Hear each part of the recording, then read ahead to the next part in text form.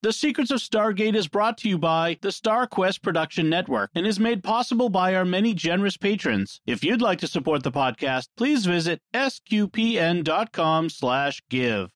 You're listening to The Secrets of Stargate, Episode 33. Lieutenant West, Jackson has identified the seventh symbol. All right, here we go. We are about to try to make a connection. All we gotta do is bust out of here, commandeer the ship, and fly on home. Indeed. You say that a lot. I know that this could be dangerous. But this is our job, right? It's what we signed on to do. It was never about going home. It's about getting us to where we're going.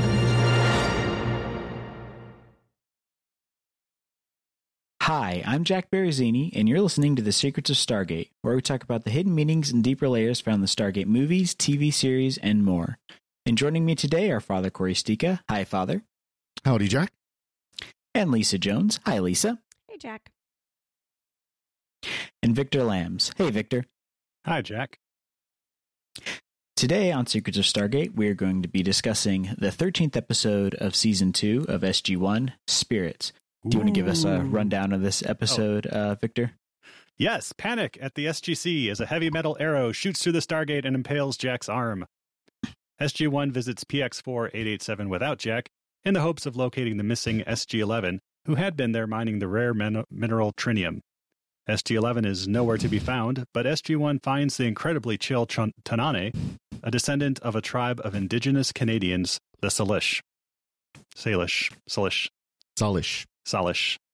I find some Salish in that pronunciation. Anyway, Tanane introduces SG-1 to Zales, a raven, and Takaya, a wolf, neither of whom are in favor of having their planet strip mined by the humans. But after flattering the wolf, SG-1 is led to the missing SG-11, and everyone travels back through the gate, including Tanane, who's interested in learning more alternative mining techniques, or growing techniques. I wasn't really sure about that. Things back on Earth are not as they seem, however. General Hammond reveals to an indignant SG-1 the NID's plan to mine the trinium without the Salish's consent. It turns out that SG-11 are really members of a super advanced race of shape-shifting alien creatures from the Black Lagoon who are the protectors of Tanane's people. By clapping their arms, they are able to make everyone in the SGC vanish except for Jack and Daniel. Fortunately, Jack is able to convince the aliens not to destroy the SGC and to zap everyone back, including SG-11. And to instead disable their Stargate so that the Salish can live in peace without further interference. Yeah, that's pretty much the gist of it. What were your thoughts on this episode, Father? There's much I liked because it was fun. The parts I really don't like.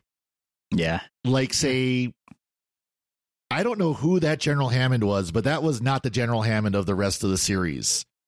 Yeah, that was that I didn't like. I liked how the Native American part was handled, and we'll talk about that a little bit later. I liked the idea of the shape-shifting aliens and all that. I just did not like General Hammond in this at all. Yeah, they kind of needed to fly in a straw man there and to move along the plot. And it is kind of like, you know, in a Shakespeare play where in a tragedy where somebody overhears something, you know, it is very contrived, you know, how it all happens. And that kind of felt that way, too. It's like they just needed something so that the aliens could overhear the plans to mine the planet. If only they had a certain character we saw recently, a certain character who is the exact kind of person would tell them that the Pentagon is expecting them to mine more. Somebody like I don't know, Mayborn. That would have been awesome. That would have made the whole episode. Yeah. Yeah, I guess they just had they couldn't get him back for this episode, so they just it almost felt like they had that part written for Mayborn, and then they couldn't schedule him, and so they just had Hammond say his lines, and it felt really out of character. Yep. What about you, Lisa? That was my major takeaway, that was not General Hammond, and I mean, one of the few times you really don't like him. And I guess we can talk about how I know, Jack, you always say sometimes you like it when there's consequences to their actions. But in this episode, the SGC is basically caught doing something that, has consequences. And they, we talked about the whole, it's Native American and they're trying to take away, parts of their land behind their back and force them out. And I mean, it's, so it was, I don't know. The whole episode was one that I'd kind of forgotten about. I hate to say that, but it, better on rewatch, but still probably not terribly memorable for me. Yeah, I'm pretty much in the same boat. What about you, Victor?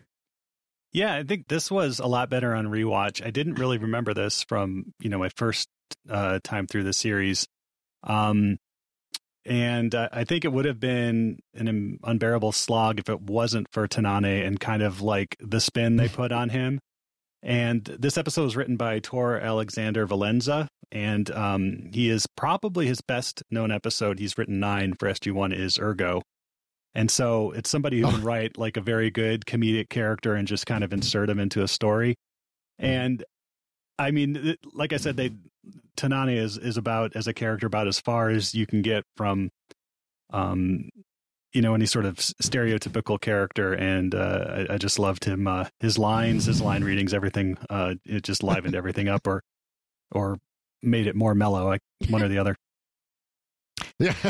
Yeah, I was not a particularly big fan of this episode because I felt like it kind of just did that trope that you see over and over again, where you have like the Native Americans who are getting oppressed by whatever the main like characters like faction is. Like you have this exact same thing happen in Star Trek, where they have that literal planet where they of the Native American tribes where they want to move them off because the Cardassians are taking over. And I felt like it's just that same kind of trying to like tell a message, but not even trying to like the whole. I feel like with science fiction, like the whole point is a lot of the times you will tell these kinds of stories, but you'll do it allegorically. And with this, or with that episode of Star Trek, I can't remember the name of it. They just go straight for the message without even trying to write around it. I do agree with you, Victor, though. I like that Tanane was not like, he didn't come across as like the very self-serious, wise, spiritual character that a lot of the times the Native American character will get cast as, kind of like how Chakotay is, which is just very annoying and probably not accurate at all. I do like how he, Chakotay, I would say, offensive. I mean, and it's interesting too, because this episode aired along with, the first few seasons of, this would probably be season 3 or 4 of Voyager, I think. And, we're rewatching Voyager, and Chakotay has a line where, he's trapped and he's like, oh, you're just your luck. You get trapped with the only Indian who can't start a fire by rubbing 2 sticks together. Yeah. And I mean, that's just inexcusable on like every level, and what I do appreciate about this episode is that they picked, a tribe, the Salish or Salish, and Salish, yeah. Sorry, I was watching it with captions, and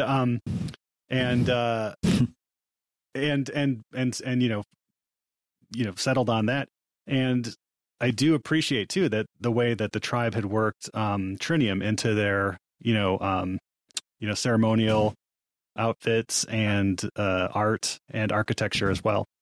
So I think that they did a really good job setting a place and a culture specific, rather than just generic Native American too, which is I think a trap a lot of the other shows fall into. Right. Of course, not a coincidence. The Salish tribe is from Western Washington and British Columbia. Gee, what on earth? Why would Western British Columbia be important for this show?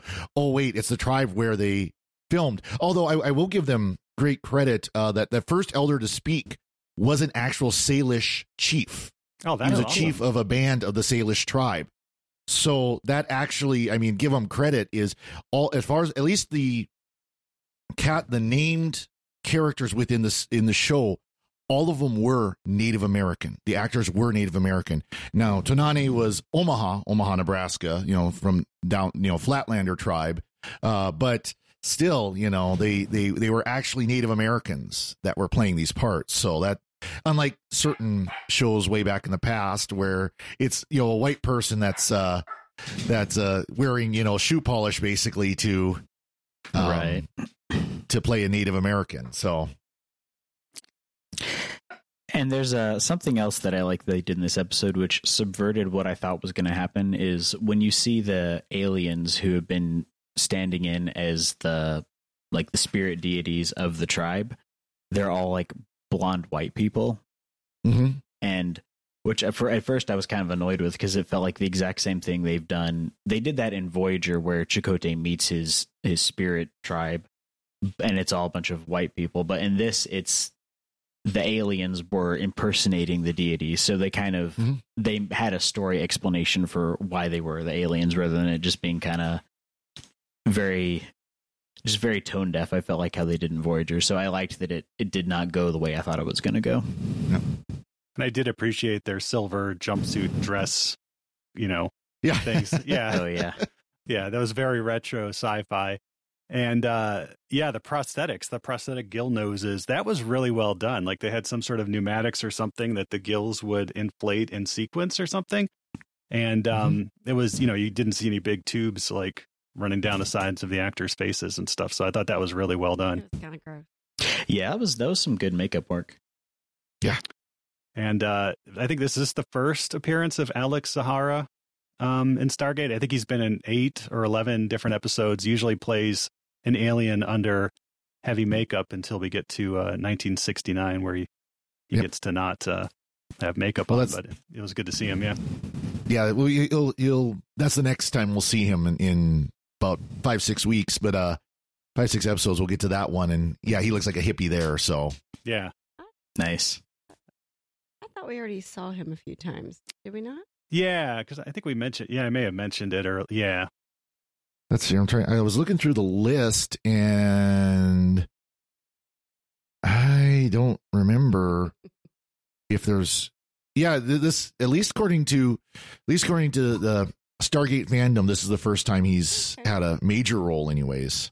Yeah, and both he and was it Christina Cox or who plays Takaya? They were both on Andromeda, so just thought I'd put that out there as well. And she's also a repeat actor for Stargate. She shows up later in Sentinel as a different character. And did we talk about Captain Connor? No, he's back. Roger Cross. He got a promotion. So I think after no longer lieutenant, he's after First Commandment and everything that went down in that episode, and then disappearing, being possessed by a spirit or whatever happened to him. We don't see him again, and I'm wondering, did he just be like, "This is not the job for me. Like, I'm done." Don't know. Yeah, of course, it's after this we start getting the 50,000 SG teams too. So yeah, and I don't know where the fish people dink bewitched the people away. I thought that was the Wonder Woman power bracelet, smacking the arms together. Want to fish people? I don't know where they went to, but if it wasn't a pleasant place, then I mean, Captain Connor may decide to quit after that. GC, post me somewhere else. Let's go Antarctica. Because I think it would have been nice. They had him twice. I think he would have been a nice recurring character. Mm-hmm. Yeah, their whole arm gesture thing made me think of the stand-in they do for the less than polite gesture in Friends. Yes, yes, exactly. I thought of that too. That was the first thing I thought of. Nice. Although the zap away effect was actually really well done. It was like, lightning flash and then they go brrr, and they disappear. Yep. Yeah. It was kind of cool. Yeah. I like that. Of course, you get the last scene where they all show up in the gate room. They all materialize in the gate room and they're like, what just happened? Yeah. It's like the end of the Muppet movie or something where they're all, except they're not singing in the Rainbow Connection. But that would have been so fun. We hinted at it, but I think we should probably mention it. The whole issue of the government and the tribes, because I mean that was. And of course, that's the thing that we all immediately this is not how Hammond would act in the face of this.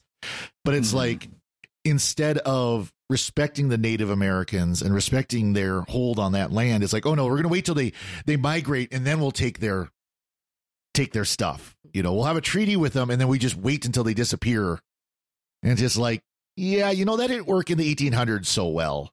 Well, that's very anti-Hammond. Yeah. I mean, what we've seen of Hammond so far, and even what we see in the future, he would have been the one picking up the red phone saying, this is not okay. But in this one, he's the one putting the hammer down saying, we're going to follow orders this time. And this is what we're doing, which just really grated at me. And don't you dare argue with me about it either. I feel like they did a lot in this episode to just get both Jack and Hammond just out of the way of the plot. And I wonder, did they film this in like an off week for everybody and they just had a few people available? I did read online. Because Jack gets hit with the air. Yeah. Richard Dean Anderson, this is when his daughter was born. And so he did have time off to go. I think she was LA. I don't know if that's true or not, but that's what the internet said. Yeah. Well, they might have saw this too as a chance to obviously get Captain Carter up in command. I love that line. First command. Cool. Yeah. You know, just that simple. Yeah. And she does really well too. I mean, she negotiates the release of SG-11 and leaves open the mining rights. It feels like a Star Wars crawl at this point, you know. Mining rights in dispute. Or something. Yeah. SG-1 visits. Yeah. But I did love her face, being perplexed. You know, he's talking to the dog. I mean, the wolf or what, husky, whatever. And and he's like, flattery. She's like, what big eyes you have, and it just that was good. And the Raven pops up and goes, "Oh!" And like Daniel's like, "Oh no, I heard that he say, you know, that you should release our people, right, Teal'c? Yeah, that's what I heard too." Yeah, Tanani's like, he said he'd think about it. Yeah. And that's Sam goes, that's what I think I heard too. And I love her reaction because she's Miss Science. Everything is science and empirical evidence and everything. And it's like, I'm talking to a dog. I love his response with, but you can't see the wind, yet you know it's there. Yes. You saw her face like, oh. You got I thought that was kind of like I've heard this argument before. Yeah. And then he said, all we are is dust in the wind, man. Just dust in the wind. Part of Tanani's charm is that he seems to be like 100% high 100% of the time. I love that. It's like, I like to travel. Yeah. Talking about going through the Stargate. I like to travel. I couldn't tell if his character is supposed to be funny or... Oh, definitely, it just was so odd. I couldn't put my finger on it. I will say I have met Native Americans who maybe they're not quite that stoner. Have definitely kind of that laid back outlook on life. You know, can we have our weapons? Okay. You know, it's like, whatever. I can use them on me, so that's fine. I really appreciated how laid back he was about everything. Like even when they reveal that the spirits were actually these aliens, he's just like, okay, cool. Nice to meet you. Yeah. Zales. Does this mean I can go home now? Yeah. A little different than Thor. Zales, is that you? Yeah. Who was it? Garwin when she met Thor, with real Thor. Yeah. She had a totally different response. Yep. Yeah. Zales, is that you? Yeah, that was one of my favorite lines in the show. Yeah. Yeah, like I said, it would have been a dreary episode without our friend Tanane there. Yeah. What about Dr. Warner? Well, then hero. He saved the SGC. Yeah. Action Warner. Yeah. No, I was going to mention him next. Yeah, he sprung into action, hit the alarm, and without that, there wouldn't be a show anymore.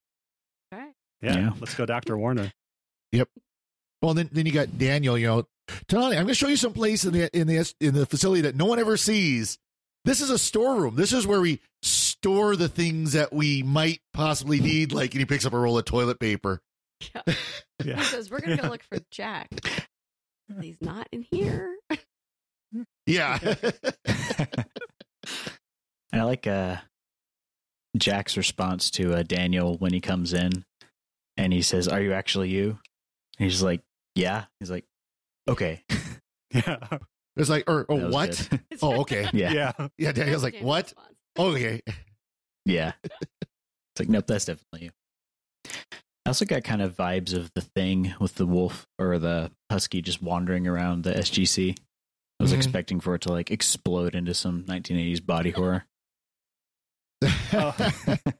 I don't know about that, but apparently, and I didn't catch this, at around the 34-minute mark, you can see like the wolf handler's hand on the animal, but I didn't earn the shot at least. But yeah, I missed it too. Yeah, I missed that too. Well. Giving it like a hand command or whatever. And I had young Frankenstein flashbacks when Teal'c was like, "Wolf," and then Daniel's like, "Where?" It's like, "Werewolf." There, wolf. Yeah, there, wolf. Yeah. Oh, what about the naming? Nice. Yeah. Where Tanani asks their name and Carter lists off her whole thing. Oh, yeah. And he's like, "That's a long name." Yeah. And he finally figured it out. Oh, yeah. Jack. It's And he like, calls him yes. George. Yep. Yeah. George, yeah. Yeah, like he introduces himself as a Colonel Jack O'Neill. He's like, "Hey, Jack." Yep. Well, and Daniel's Dr. Daniel Daniel Jackson. Doc? Daniel. Yeah. Yeah. Daniel gets like the weirdest line is like when they first arrive on the planet and Teal'c is like, "I thought I heard someone," and Daniel goes, "Ghosts?" Yeah. Like, ghosts? Like, where do you get ghosts from? Well, the episode is Come on, Daniel. Spirit, so maybe Yes. Daniel knew that. Yeah, but I mean, but they can't see what's written on the screen, right? Only we can see that. Or can they? Now, Or can of they? course, you have Wonder Daniel here, who knows everything when he needs to know everything. Yeah. Like he knows all about the Salish tribe and can read what the totem pole says, and that it says that they were brought there from, by a Goa'uld, Jaffa and everything. And it's like, you're an Egyptologist. There are no similarities between Egyptology and Native American studies. He's like Teal'c. He knows everything when he needs to know everything. Yeah. He's powered by plot. Yeah. Exactly. Okay, but when he told Carter, like, be prepared, they're probably going to want you to dance and do stuff. Seriously, I just wanted her to like go up and just like give him a little slap. I'm having emancipation flashbacks, right? Yeah. They're going to want you to dress up. It's okay, Well, and of course, Tanani's response, "Oh yeah, my great grandfather used to dance and sing for the spirits. Now they just told us to call him by name." Yeah. That should have been a clue that it was aliens, right? Yep. Very pragmatic. Yeah. I did like on the totem. It had one of the layers of the totem was a raven eating a Goa'uld symbiote, which I thought was kind of cool. So you have the Jaffa on the bottom, but then right above the Jaffa you have like the little red symbiote and like the raven like chowing down on I it. guess So I just thought it was a snake. Yeah. Oh, nice. Yeah. That's and awesome. But yeah, I mean, so this hinges on the fact that like they want to get more trinium out of the mountain by mining it, and the Salish people are saying no, just get it out of the stream when the mountain washes it down, and they're saying no, that could never be enough. But the people there have entire huge buildings made out of it, right? They have that fibrous, woven, and that's what the walls are made out of. They have entire totem poles made out of it. They have huge pieces of art and just, use it in their tools and stuff. So there's got to be a lot coming down. Yeah, there's got to be a lot coming down in the stream. Right? And of course, maybe, it's not, maybe it's not they really had, coming down like, the stream. It's, sorry, go ahead, Jack. Yeah. I was going to say, maybe there was like a deposit of it when they arrived there and because they hadn't been collecting it before. And then since they used all of that, they're just waiting for more to come down. I don't know. And the aliens are probably washing it down, quote unquote. Namely, so, they mentioned that they're migratory as so many Native American tribes were. And so they go off during the winter, and the spirits, the aliens, they deposit a whole bunch in the water, ready to go, so, oh yes, it washed down. Yeah. Wink, wink. The aliens are very accommodating too. I did like at the end where they're like, "So does this mean I have to be a dog again?" And and Tanane's like, no, I mean, just whatever makes you happy. And she's like, great, this makes me happy. Yeah. Not being a dog. Yeah. She wants to rock her feathered hair. Yeah. Although for the time, that effect of going to and from the dog was impressive. Right. I mean, for the time, for a TV show, not a movie, that was a pretty impressive morph effect. Yeah. And they did it a couple times. Considering they didn't want it. No. Yeah. Yep. Yeah. Dr. Nothing Warner will also ever did a top, very good. Oh, go ahead. I was going to say nothing will ever top an American Werewolf in London, though, for dog transformations. Yeah, I was just going to say that too. They don't have a 7-minute John Landis transformation scene like they did in that, and then in Thriller as well. Yeah. Oh yeah. Okay, but here's another advanced alien species who's like, we don't want you to be there, and Jack's all like, well, just get rid of your gate. And they're like, oh, that's an idea. Yeah. Yeah. Or like use your use your super advanced metal and make an iris out of it. Hint, hint, hint. Yeah. Because eventually the iris does. They do make the iris out of trinium later. Oh, nice. Just a thought. Yeah. I was going to say. Yeah. I feel like I love just shutting down. Oh yeah, we have your no gate use. Sorry, go ahead. Oh, go ahead. I was gonna say, I guess maybe we should bury it. We have no use for space travel after all. Yeah. Then get rid of it, or better yet, give it to us. And I mean, they don't have a way of bringing it back yet, but Give it to us. We're good.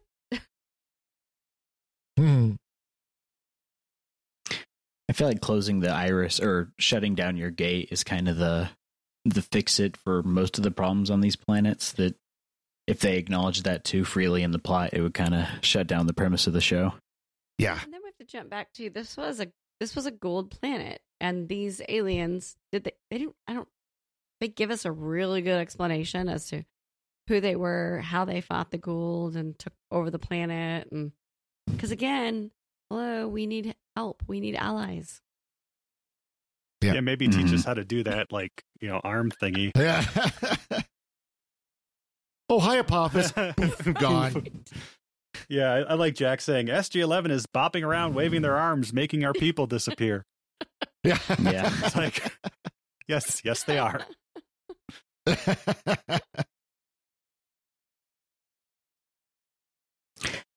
I do with SG-11 and all the other SG teams that get mentioned offhandedly, going to the different planets after SG-1 or having to get rescued by SG-1. I kind of want a Lower Deck style show about like the cleanup. There you go. For the SG teams, it has to go in behind everyone else and like fix these problems once SG-1's gone through. Could lead it. Let's hear about SG-20. Let's hear about SG-20. Yeah.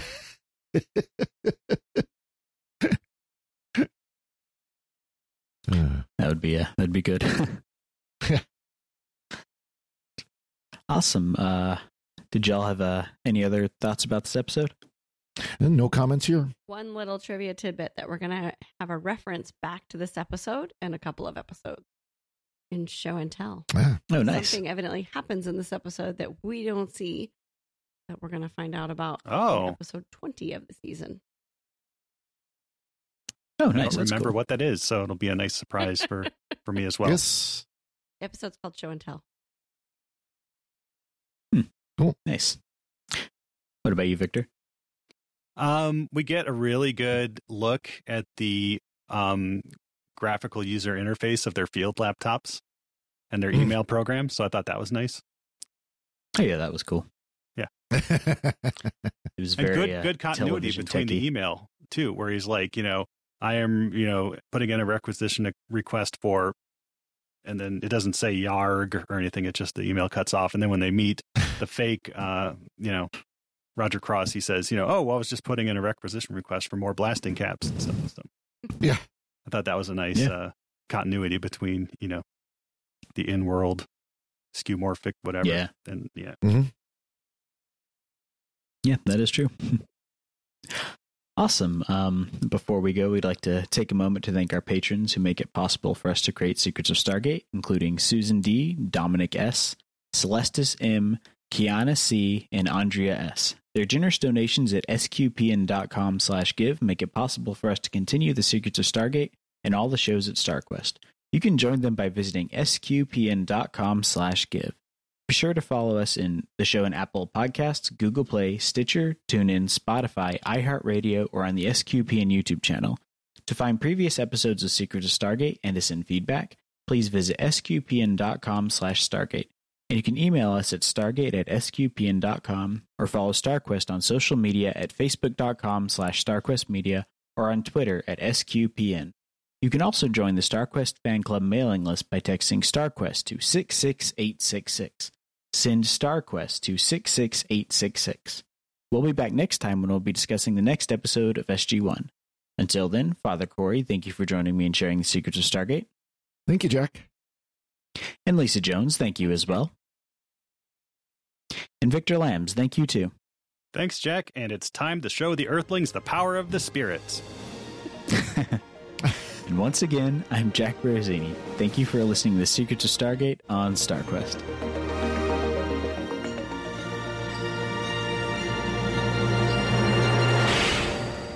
Anyway, I'm sorry, but that just happens to be how I feel about it.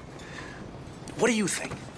Hi, everyone. This is Dom Bettinelli, CEO of StarQuest, with a special message as we approach the Christmas season. This past year, the StarQuest Network has continued to expand our mission of exploring the intersection of faith and pop culture through our many entertaining and informative programs. Now we need your generous financial support to reach new audiences with more of the life-changing and uplifting programming we've been creating for more than a decade. That's why it's very important that we hear from you this Advent and Christmas, the time when nonprofits receive most of their support for the year. If you are already a supporter of StarQuest, we thank you and ask you to prayerfully consider increasing your support at this time. If you're not yet a supporter, please become one now. Every gift counts. Could you give $15 or even just $10 per month? Whatever level of support you can offer, please show your support for SQPN this Christmas. And remember that your gifts may be tax deductible. Just go to sqpn.com/give. That's sqpn.com/give. May God bless you this Advent, and may you have a blessed Christmas season.